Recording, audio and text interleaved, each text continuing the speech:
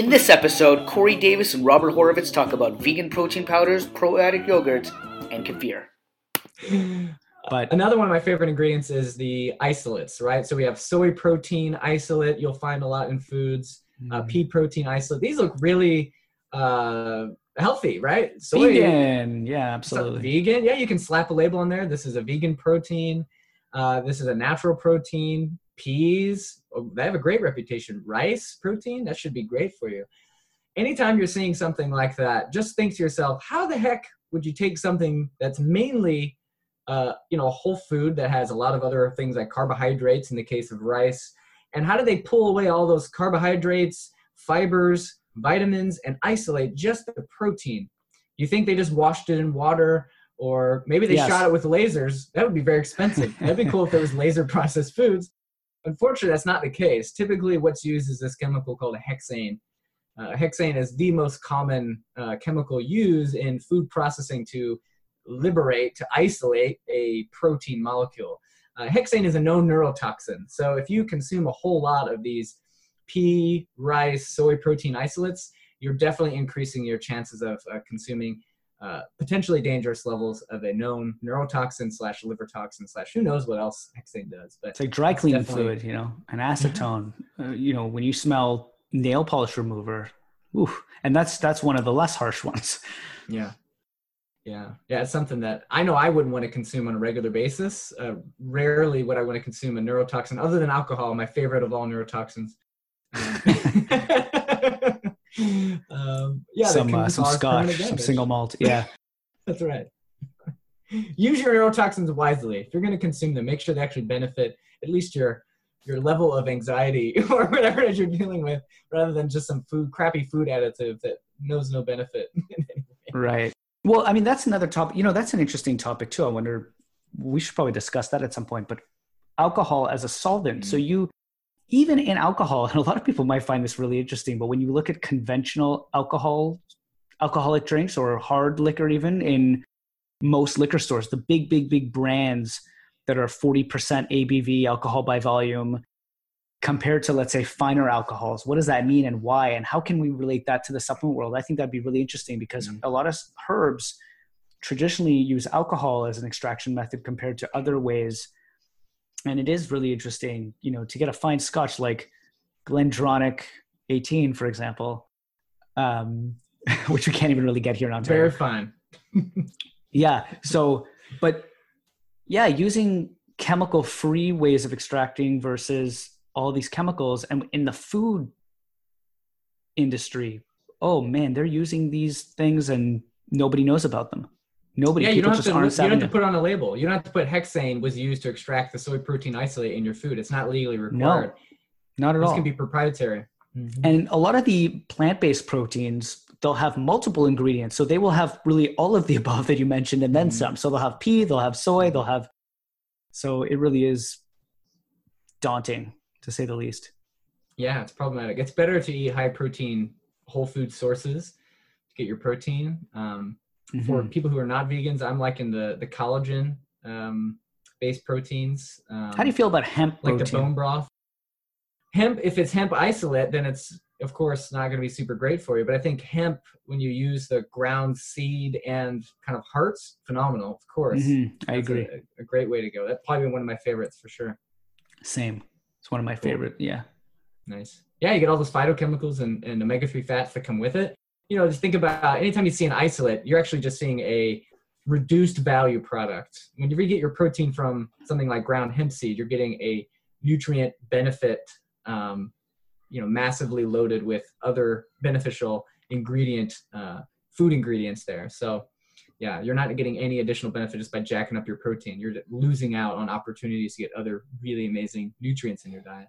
Yes, just so they can get the protein count high. They want to try and compete against, let's say, whey. So per scoop, you'll want that 28 to 32 grams of protein, but you're losing out on all those other nutrients, which probably have more benefit than the protein anyway. I agree.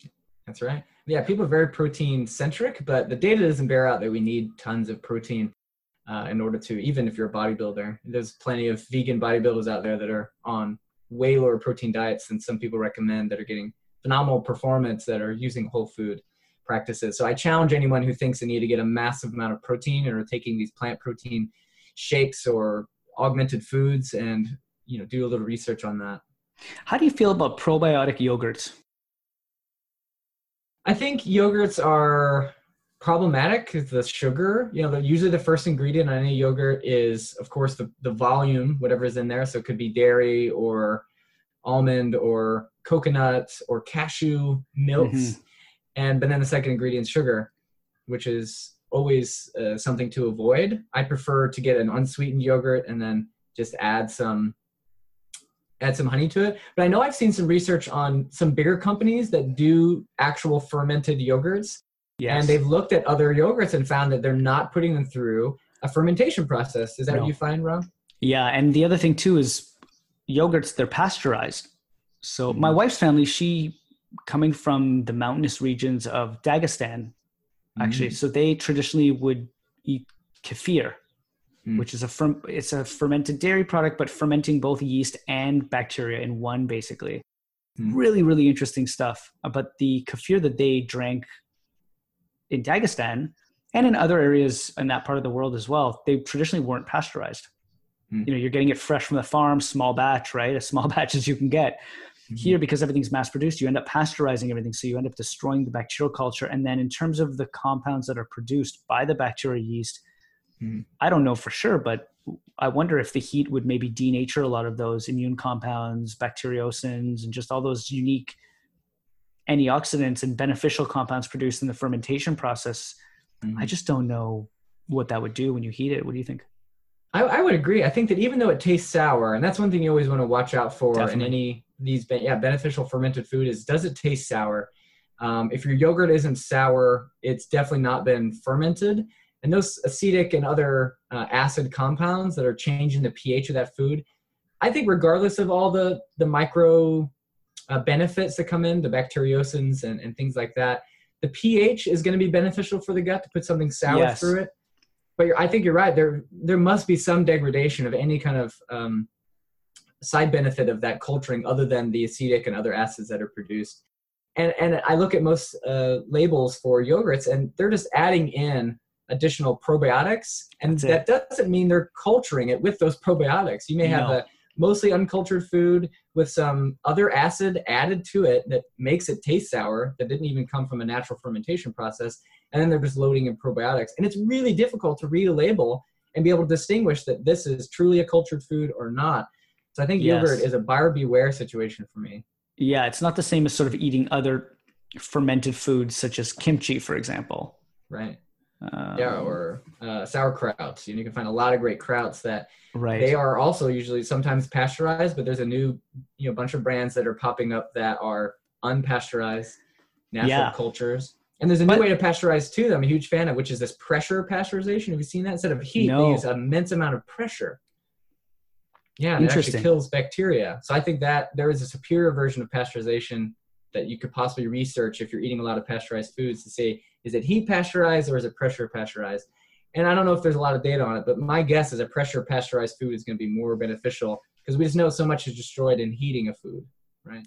For sure. By the way, that's something also to look around and look at the ingredients. Sauerkraut, kimchi, a lot of the brands have MSG. And a lot of sauerkrauts, sauerkraut should just be cabbage and salt. That's it. But I mean, you could add other spices to it, but not a category called spices. Yeah, or other vegetables you can for sure. But there shouldn't be added chemical compounds in there. Yeah, definitely something to watch out for. And if you can find unpasteurized versus the pasteurized version, always buy that. It's worth the money, I would say. Yeah, for sure. Well, buddy, any other categories of food that you have found super useful in the grocery store that you think would be beneficial to people? I'm trying to think. I mean, crackers. I think really everything. I think people should just be reading the ingredients. I think you really have to turn the product around and not read the front. It'll change your life. It was a gateway drug for you and I both. I think we can admit whenever we decided to never buy a product until you've really just tried to understand what's going on there on the label. Yeah. And even if it's a rudimentary understanding, and we hope that we gave you enough value to at least go to an intermediate level of understanding of how food is processed and how it ends up in that food product and how it shows up on the label. But really, it's just the practice. I agree with you, Rob, of just doing it. Go immediately now. If you're listening to this, just grab a label and just start digging in.